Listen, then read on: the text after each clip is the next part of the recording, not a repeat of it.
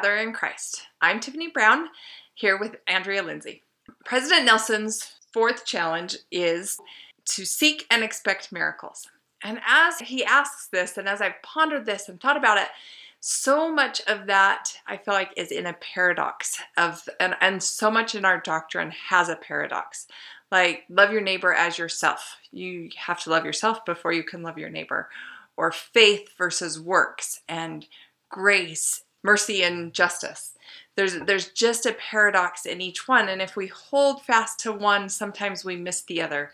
That we just want faith so much we miss out on works, and vice versa. So I was thinking about miracles and the paradox versus miracles versus entitlement. That God's not a vending machine. We don't get to show up.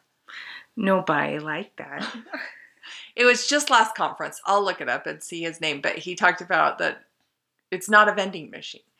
So how do we seek miracles and expect miracles, but not come to God like it's a vending machine? So there's my paradox for you, Andrea. I love that this is what we're going to be talking about today. I've been thinking a lot about it. I know we haven't released a podcast. We've been really thinking and pondering on this one for a little while. And I love the way that Elder Oaks comes in, and he's President Oaks now, but he was Elder Oaks when he gave this talk on miracles. And back in 2000, he was doing this as part of an educational class for seminary teachers. I think what's so awesome is that you can get these, and I would highly, highly recommend that you do. It's so important to be able to understand the laws by which God functions and how miracles come to pass, because there are laws, and we do, once we understand the doctrine and the laws, our hearts can calm down and actually have greater confidence to seek and expect the miracle. Because if we go through scripture, we look at Moses, we look at Nephi, we look at Alma, we look at all these miracles that took place to rescue souls, to gather Israel, to be able to proclaim that Jesus Christ has power. All the miracles that Jesus performed, they all had certain laws and reasons, and it had to be the will of the Lord. And in the Bible dictionary, it talks about having felt need. I do that. I want to just reference this talk on miracles, the 7th of May at a church educational system fireside in Calgary, Alberta, Canada. And it's just called Miracles, so you can just Google Miracles by Elder Dallin H. Oaks, and it will come up, and you'll see this reference. But oh my goodness, if you want to be taught about the laws by which miracles work, this is the talk. His mind is very much on law, since this is his career, this is everything he's trained in, but now he's switching to God's law and how it works there. So I love it. Highly recommend doing your own personal study on this one, but I just want to share a few brief excerpts and talk about that law that we learn in the Bible dictionary too, because the Bible dictionary, man, it is got some little nuggets that are super fun. Okay, so here is one of those nuggets. Miracles are part of the gospel of Jesus Christ. If miracles cease, it is because faith has ceased. So we know that miracles are absolutely critical to how the gospel works. And it is, so in the Bible dictionary, we have a line, and this is the line that really stuck in my head, because if I wanted to pray for something that would be considered miraculous, sometimes healing, sometimes just resolving a conflict, being able to know the solution to what's going on. Sometimes it's as small as that. And what I loved about his talk is it talks about macro miracles, micro miracles, where miracles that affect the whole world, like the Savior's atoning sacrifice, miraculous event, affects the whole world.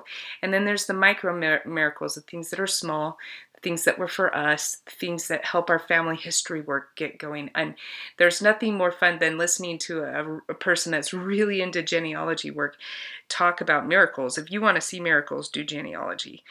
They are never wrought. This is from the Bible dictionary. They are never wrought. So listen to that. It says never.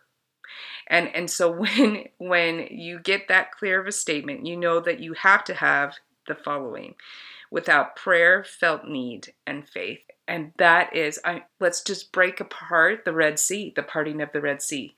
So there was prayer. Moses is praying. He's trying to figure out how to deliver his people. He's got a crisis, so there's the felt need. He's got a lot of people depending on him. He's been promised that he'll be able to get the people out. And faith.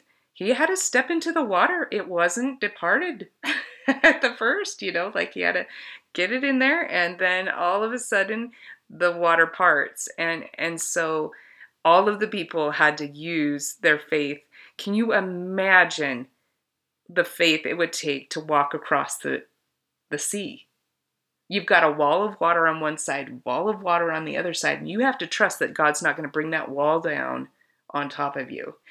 But if you understand God's nature, his character, who he is, then you can perfectly trust it. Look, he's bringing us out of Egypt, and this is how it's going to work. Well, I love when you talk about that there is a law. And it reminds me of when Elder Nelson developed the heart lung machine.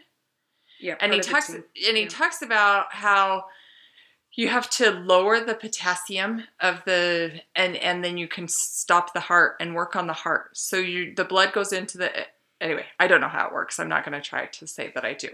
But he was in a lecture and someone raised their hand and they're like, well, what if it doesn't work? And he said, it always works.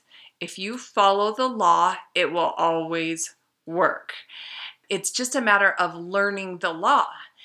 And Matthew Kelly gave a talk, Miracles, in like 1948. If you don't know who Matthew Kelly is, that's okay. It was a long, long time ago. But he gave a talk about miracles, and it's just one of my favorites that I listen to over and over. And he talks about, I don't know how Moroni got into Joseph Smith's room because I haven't learned how to harness those elements yet. And he talks about, and it just is so profound to me because he's talking about how he goes to New Zealand and he can hear the radio and he can be in New York at the same time, and how much technology's changed from 1948 to today.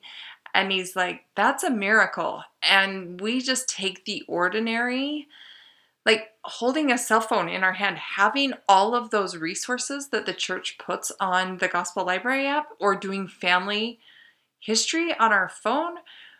That's a miracle to be able to do all of that so fast. And sometimes it's just so ordinary and it's just part of our everyday life that we forget what a miracle it is to have that happen in our lifetime. The Lord said that he was going to hasten his work in its time. And we can truly see that with the inventions that have come about. I think sometimes we forget the fact that it was Philo T. Farnsworth, who is a member of the Church of Jesus Christ of Latter-day Saints, that was a farm boy in Rigby, Idaho, that developed the television. And that one modern invention, look at how we use it in gospel instruction, how we have the opportunity to now, through satellite, through internet, connect with apostles, and we're large in number. We're not small in number anymore. It's not 6 people in a little church anymore. It is millions, and all over the face of the earth. And they're gathering, and the Lord is extending. And it's our responsibility to develop our spiritual gifts so that we can continue to be a part of the miracle. One fun exercise, if you would like, if you're going through your scriptures and you're like, wow, that's a miraculous event, you can go back and see that there are spiritual gifts being employed in order for that miraculous event to take place. One of those gifts, of course, we've already talked about, is the gift of faith. The gift of faith. Now, faith has to be present. But there are other spiritual gifts that are part of the miracle. If you look at Ammon as an example of this, Ammon is sent on a mission, and he's a king's son. So if you imagine if your enemy sends his kid, okay, on a mission to your land, like, this is a prime opportunity, right? Like, this is really good. I have some leverage now. I can maybe get something out of my enemy because I have his kid. But the promise and the miracle that was going to happen, Mosiah is given this miracle. You would not want to send your sons on their death mission, okay? This would be a scary thing for a parent. But he's given the promise that they won't die, that they will be protected. And miraculous means, for our passing out Ammon friend, okay, like, he's vulnerable at times because he's overcome with joy and he falls to the earth. And if you remember the time that the Lamanite comes up to kill, he's going to kill Ammon and then he falls dead, if you remember that. So by miraculous means, Ammon is delivered, and the promise that Mosiah received that his son would be protected totally happens. Then you look and see, okay, so there's some gifts going on there, right? There was a priesthood blessing that was involved. So there was priesthood power that was being used. There isn't every gift, but I want you to look at it and I want you to think about it and go, okay, what is going on? Another example using Ammon is he's talking to the king prior to this event, and the king just is there for about an hour after Ammon has asked him a question, like, what do you need? And the king is not answering. Fear has completely overcome him, and he doesn't know if he's talking to a god. He doesn't know what's going on, but Ammon is able to read the thoughts of the king and resolve the issue. And so that's another spiritual gift. To be able to know the thoughts and the intents of the heart is only God's right.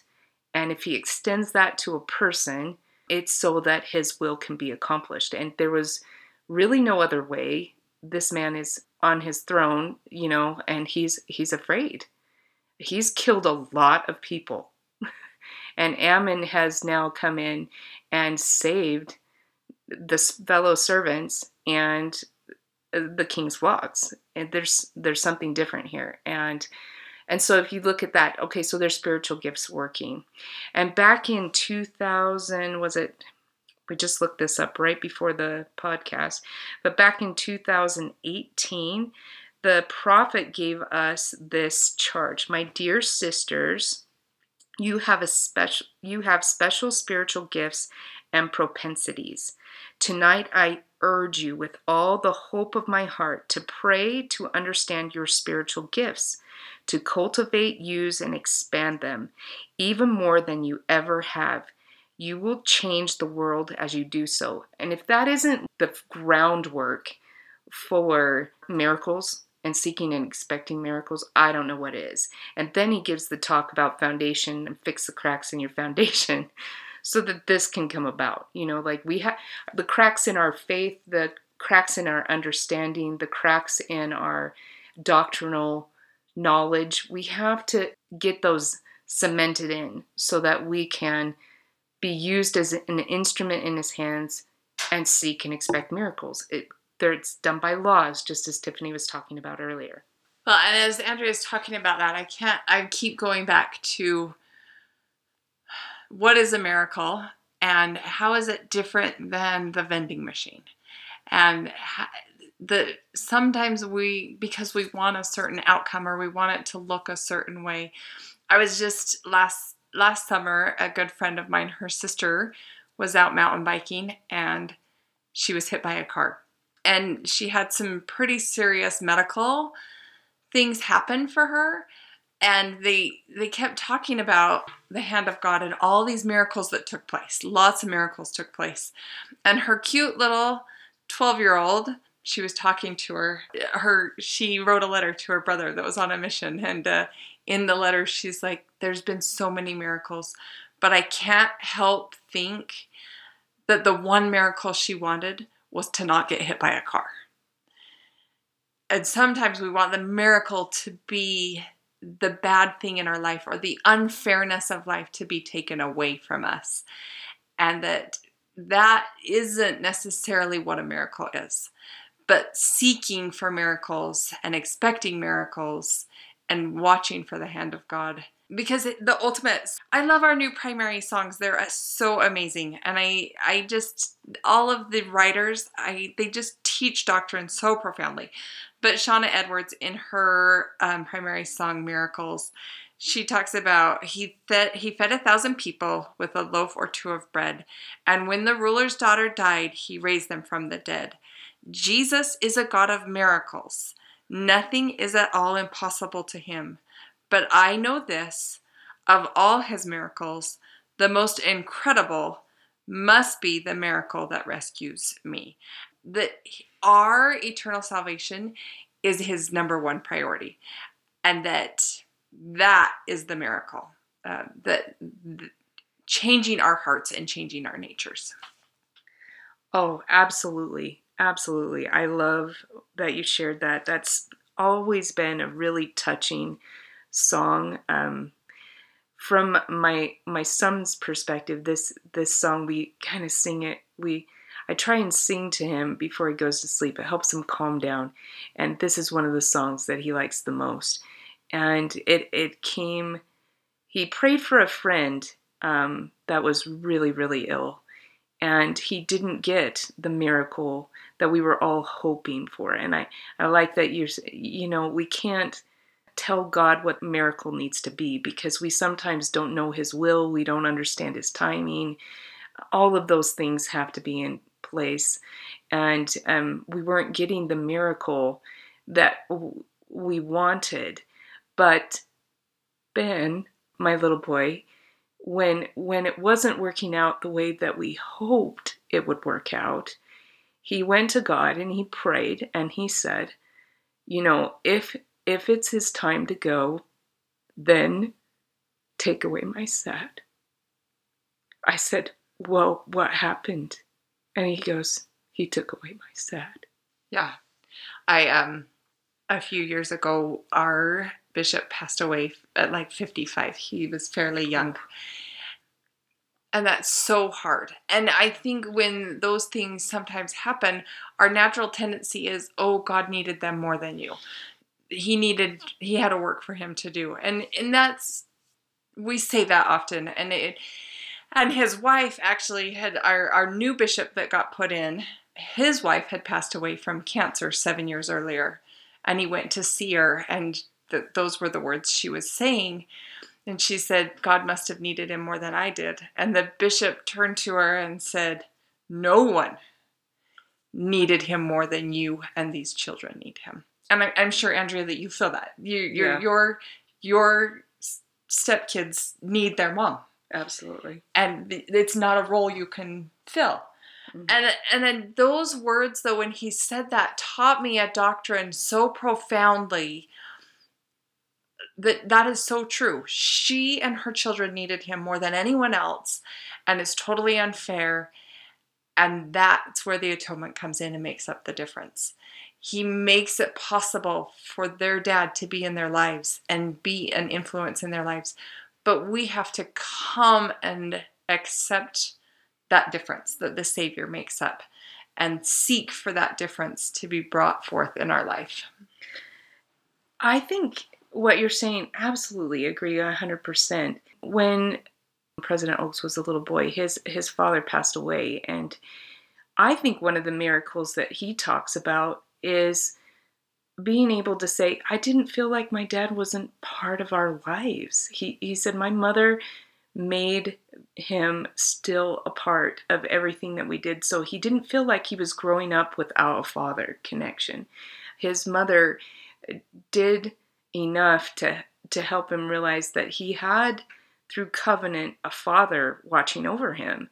And while the role, it looks different than what we hoped it would have looked like, through our covenants, those bonds are still there. They're not gone in death. They are part of our lives still. And being able to see how is miraculous. I think praying for eyes to see needs to be in the heart of every person that wants to understand miracles. And if you watch, like Elder Bednar eyes to see, ears to hear. He's always saying that. And it's because only through the Spirit can we see these. When President Elder Oaks, okay, so he's Elder Oaks in 2001. He says, what kind of miracles do we have? All kinds. Revelations. So when God's speaking to man, that is a miracle. Visions, tongues, healings, special guidance and direction. Evil spirits cast out. Where are they recorded? In the records of the church, in journals, in news and magazine articles, in the minds and memories of many people. Most of us are acquainted with miracles that have occurred in our personal lives and in the lives of those we love, such miracles involving births and deaths and miraculous healings. All of these are fulfillments of the Lord's modern promise to show miracles, signs, and wonders unto all those that believe on my name. And this podcast was a part of a revelatory experience for us.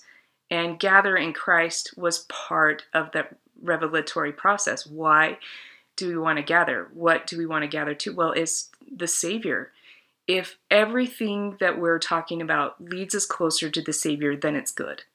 Then it's what we need to be adding to our lives. It's Him that we're trying to connect to. We learn His doctrine to understand His ways, so that we can get closer to Him, as Tiffany was talking about earlier in the show. So how do we know what miracles we can share, what miracles can we not share? And this is a law, okay? Although we may generally be counseled not to speak of sacred things, like the miracles we have witnessed, there are times when the Spirit prompts us to share these experiences, sometimes even in a setting where the account will be published. The miracles written in the scriptures were obviously intended to be shared, usually to strengthen the faith of those who had already believed. Modern servants of the Lord had also felt impressed to describe miraculous events to strengthen the faith of believers. Many of these have been published, and he goes on to share a bunch of them. So I'm going to let you have fun and discover that. Okay, but in Doctrine and Covenants 63-64, it says, remember, that which cometh from above is sacred, and must be spoken with care and by constraint of the Spirit. And in this there is no condemnation, and you receive the Spirit through prayer. Wherefore, without this there remaineth condemnation. So we have to be really careful, but we don't have to be silent. And sometimes the miracle needs to be shared by writing in our journal so that our posterity can see things. We have miracles we were doing some family history, and my husband was sharing this, and I'm like, wow, I mean, this is really incredible, but it's for our family. Like that is a miracle to help us to understand, hey, if it's not your time to go, God's going to use miraculous means to get you okay so that you can fulfill your mission. And if you want a fun study, go get the book Mothers of the Prophets and read what happened to poor Wilford Woodruff as a kid. I can't remember. I lost count of how many near-death experiences he had. And President Nelson just said in, I think it was the address that he just, the college, the face-to-face that he did. Single adult. Right. He talked about he had like 9 near-death experiences. And I'm like, hey, don't leave us hanging like that. Like, I know a couple of them, but come on. Like, you don't just say 9 and then, like, move on. but perhaps he couldn't because of this law. Like, maybe there are unbelievers present. Maybe people aren't ready for that information. I don't know. But if he wasn't able to share it at that moment, maybe it just was the wrong timing because these laws have to be respected. Yeah. And I love... just going back to Andrea's idea of laws, and it's all about building God's kingdom, right? This is my work and my glory to bring to pass the immortality and eternal life of man. And that is His mission. And that's what miracles are for. I love the story that President Nelson shares where the patriarch comes to him and tells him that, he has to perform this open heart surgery. And President Nelson's like, it's never been done. I can't do it. And the patriarch's like, well, the Lord told me to come to you. You have to do it. And so it took faith on both of their parts. I mean, like President Nelson knows full well, I don't know how to fix you. I don't know how to do it. And the patriarch has complete faith that he'll figure it out. And so President Nelson goes into this surgery and he's standing over him and he can see the problem. One valve was too large.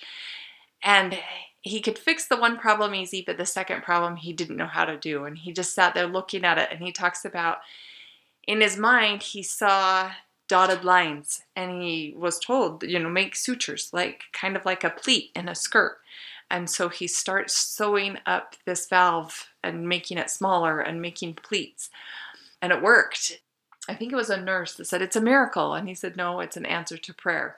But I love how Elder Oaks said, they're the same thing. Yeah, that's a miracle. An answer to a prayer is a miracle. But I also like to think, God didn't tell the patriarch to come to me, and he never would, because I haven't put in the time and the effort. I haven't spent the hours in the library to have the knowledge. The Lord can't give us knowledge that we haven't worked for, that we haven't built upon, that we haven't seeked after. Yeah, we really have to put in the time. Sometimes that time happened before we came to earth. So there are certain blessings that come just because we got here at this point in our progression. I don't understand the laws and how they all work and how it's all distributed, because my timing has definitely not matched with the Lord's timing. And I have seen, where I want to really intercede and make a difference, and how I'm held back sometimes because the difference isn't time yet. And the Lord, he has a plan, and his plan is for the salvation of his children, and he's going to work to save sometimes more than one person with a miracle. But it doesn't mean... You go ahead and explain that right, because I think it leads into what I want to say. Well, so my husband and I have been on Trek a few times, but we just got back. We were there last week.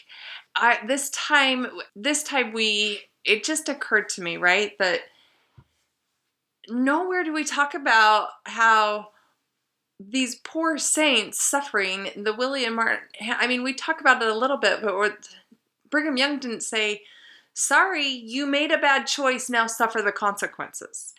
He found out their suffering and he sent people to rescue them. And he didn't say, "Well, too bad for you." But the compassion, and I think the Lord is the same way. When we are suffering and he sends rescue, and he's there when we need him. But in Mark 9, it's my husband's very, very favorite scripture. They come to the Savior and they're like, "Who did sin, this man or his parents?" Because the boy, he's blind, and they're like, "Who sinned, the boy or the parents?" And the Savior responds by, "Neither.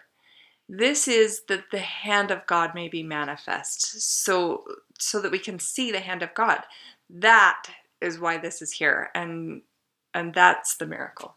Oh. So is that? Yeah, that perfectly sets up where I want to go, and the reason why I gave so much, why we share miracles, why we sometimes don't share miracles, is because I was prompted to share a miracle, and I had to get permission from the other people involved. I had to follow a lot of promptings in order to share this with you today.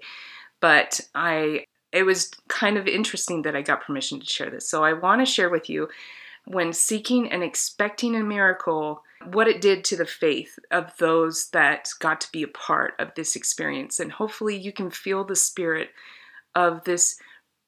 Really, in some ways it's such a micro miracle. It's just for us, it was to preserve family history records. It was to give hope and faith to us who were going through a really rough time. It was for the individuals that were involved with it, and hopefully by sharing it, it can be for you too. When I first married my husband, we had a lot on our plate. There was the rebuilding and restructuring of our business. There was a wedding to plan. Because our middle son that had come home from his mission was getting ready to get married, and we had our little boy. I had some major health challenges I was working through. I had been diagnosed with fibromyalgia and chronic fatigue, And so you try and raise a baby feeling like that, it's hard. And so there were some difficulties going on. And to make matters worse, my husband's clinic was broken into, and everything of value was stolen. And the worst loss was my husband's computer, but his late wife's computer that had all of the family irreplaceable photos. Now, we were going to back it up, but you know how it goes when life is crazy and you're like, I'll get to that in a minute, and the minute never comes, and priceless photos, of them with their mom gone. Well, this was just too much. It was like more than the straw that broke the camel's back, okay? Like, it was just too much. And I remember going to the Lord, I'm like, whoa, this is too much. So there was a felt need, okay? And I expressed my faith. And I just explained to him the situation, which he, of course, already knew. But I explained the need. And I was like, this is too hard. They have lost everything. Don't. Please take their memories too. It's too much. It's absolutely too much. And I need a miracle. I remember asking for it. And we had accepted the loss, okay? We just were like, okay, it's gone. We're just going to move forward with our lives. The kids were devastated. They weren't kids, but I say they're kids, but they were adults. They were devastated, of course, but they moved on with their lives, and we all were moving on with our lives. And there was a prompting that came to me one day, and it said, there's going to be a miracle wrought for your family. And I actually had forgotten. I know it sounds silly, but I had forgotten because we had just come to terms with the loss, what that would be connected to. Sometimes I get a prompting and I'm like, okay. Like, I don't know what that means, because there's not an explanation with the prompting, It always makes sense in hindsight. And there's nothing I can do to control it or to make it happen. It just happens, and then you're like, oh, that's what he meant. So anyway, I was just told I'm working on a miracle, and I felt some of the anxiety just go away in that moment, and we moved on. Well, I get a phone call or a text at about 11 o'clock at night. This is maybe a month later. Not quite sure about the timing of this, but it's a while after this has happened, and I get a text from my old roommate. Okay, for almost a joke, okay, we thought it would be so funny. 4 of us were teaching seminary, and we're like, we should all just live together in the same apartment, be roommates, and this will be so funny. Because who does that, right? And like 4 girls all together, like there's hardly any of us, and we're all going to live in the same place. So anyway, this is one of those roommates. And she texted me, and she's like, are you awake? And I'm like, yes, call me right now. And so they proceed to introduce some information. Okay, and so I want to go to their record. That's what's so great about following a prompting. I didn't actually have their record before, but my sweet old roommate, Erica, wrote this down. Okay, she wrote this down, and she said this: the latest one isn't my story, but I played a small part in it, and it really needs to be recorded. Christy has been looking to buy a used computer for over a month. They were outside, sorry. I could still feel the gratitude and emotion. So it's a little hard to get through. So they're out painting their porch, and they are in their work clothes. They get this prompting to go and check, because she's looking for over a month for a computer, and she gets this prompting. There is a computer that has been online for 8 minutes. She calls on the computer. They arrange a time to go get it, and they have to go like right then. And so they leave in their work clothes, they leave in the middle of their project, and they just feel like they got to get down there. They got to be the first person there because this lady is anxious to sell. She's going to sell to the first person, and they just get in their car and they go. And they thought the story seemed plausible. You know, she really needed the money to pay a car payment, or and she didn't have time to wipe the computer, and they would have to do that. And so they go back and they start investigating this computer, and they start finding documents on it, personal documents, and one of them was a business license, which was my husband's. They were like, wait a minute, who did Andrea marry? Who did our old roommate Andrea marry? And then she goes, I think his name was Guy. And she's like, oh my gosh, I think we just bought his stolen computer. And so when they called that night, 11 o'clock at night, they didn't even have to finish the sentence. I'm like, oh my goodness, you bought my husband's stolen computer. Well, we arrange a time, and my husband goes to pick up this computer to reimburse her because like $250 is what she's paid for it. But for priceless stuff, we were like happy to just give her money and like make sure she wasn't injured by this interaction, and that we could really just go back. And as my husband kind of explained to her, you know, we have been going through the hardest time, and I prayed that God would just let us know that he cared, that he was in charge. And he was. And he opened the computer and he saw that all the pictures were still there. Everything was still on the computer, and he just wept. The police officer couldn't believe the report. And when we took the computer into the place to get it cleaned up and serviced and backed up, when we took it to get some help with that, and we told the story, he's like, why is this computer so weird? What happened to it?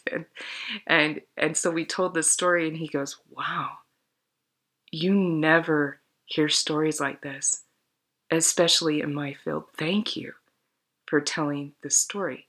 But that is not the whole story. Christy, when my husband went to go pick up the computer, she said, you know, I need to tell you a story that makes this even more meaningful.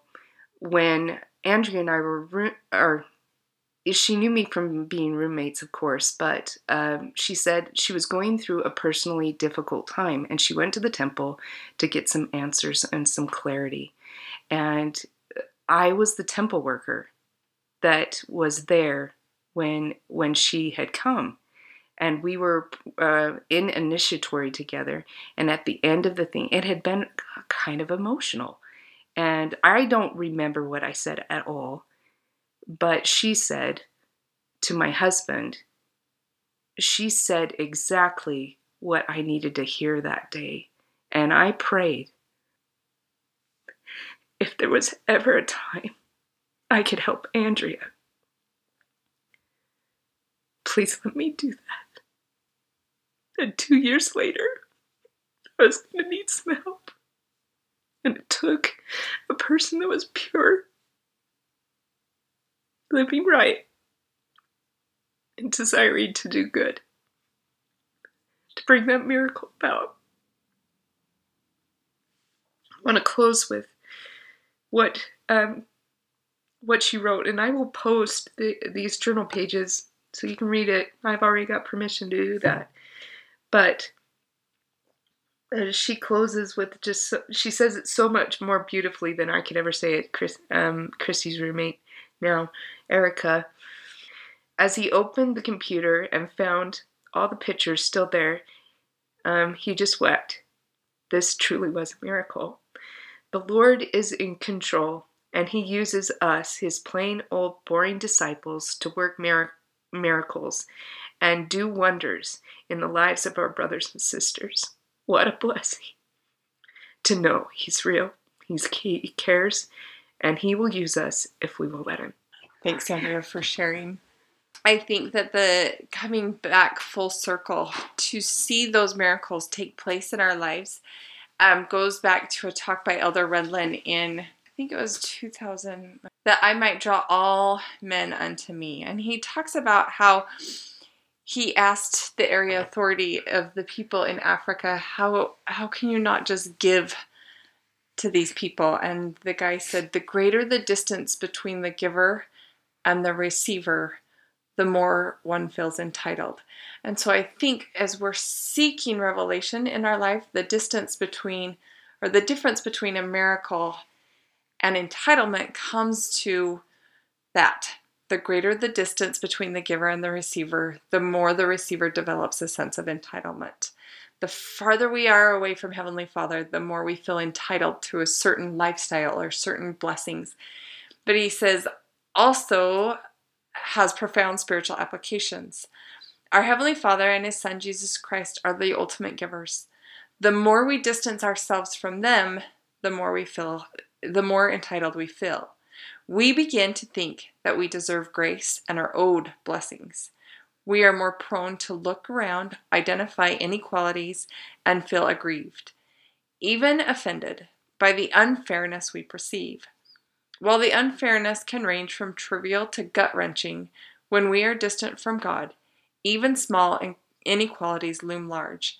We feel that God has an obligation to fix things and fix them now. And I think that, so that makes the difference. As the closer we get to God, we see the miracles, small and large, come about in our lives. And we recognize the hand of God. And it is the looking back. And it is powerful. And it is a testimony that He loves us. And that He's aware of us and the things that we need in our lives. Yep, I just want to echo what Tiffany has said and leave you with a charge. When the prophet says to seek and expect miracles, that's what we should do. And any cracks in our foundation that keeps us from believing that's a possibility in our lives, we need to take to Him. If it's through repenting so that we can get right with Him, so that we can receive revelation, that's one of the steps. We have to be pure in heart. We have to be right with the Lord. And daily repentance is how we stay that way. It's consistency in reading the scriptures. It's consistency in following promptings that bring miracles to pass. It's by small and simple things that great things are brought to pass. So as we do the small and simple, repenting daily and reading our scriptures, being involved with the Come Follow Me program, and having the courage to follow the promptings that may put us in out of our comfort zone. We have laughed more than one time, and Christy, I know too, where we talked about, here's a seminary teacher going and buying a stolen computer, working with a criminal, knowing that there's something off, but still feeling, she kept telling me on the phone when I was asking her about sharing this online, she's like, I felt like I had to buy that computer. That just everything in me was like, I gotta buy this computer. I've never felt so good about buying the stolen computer. But when it was opened up, and it was actually, she was part of the process of retrieving a lost item. Like my husband was able to, with those pictures, make books for the boys. And to give them on Christmas a book with their mother's pictures and their pictures in childhood was a priceless gift.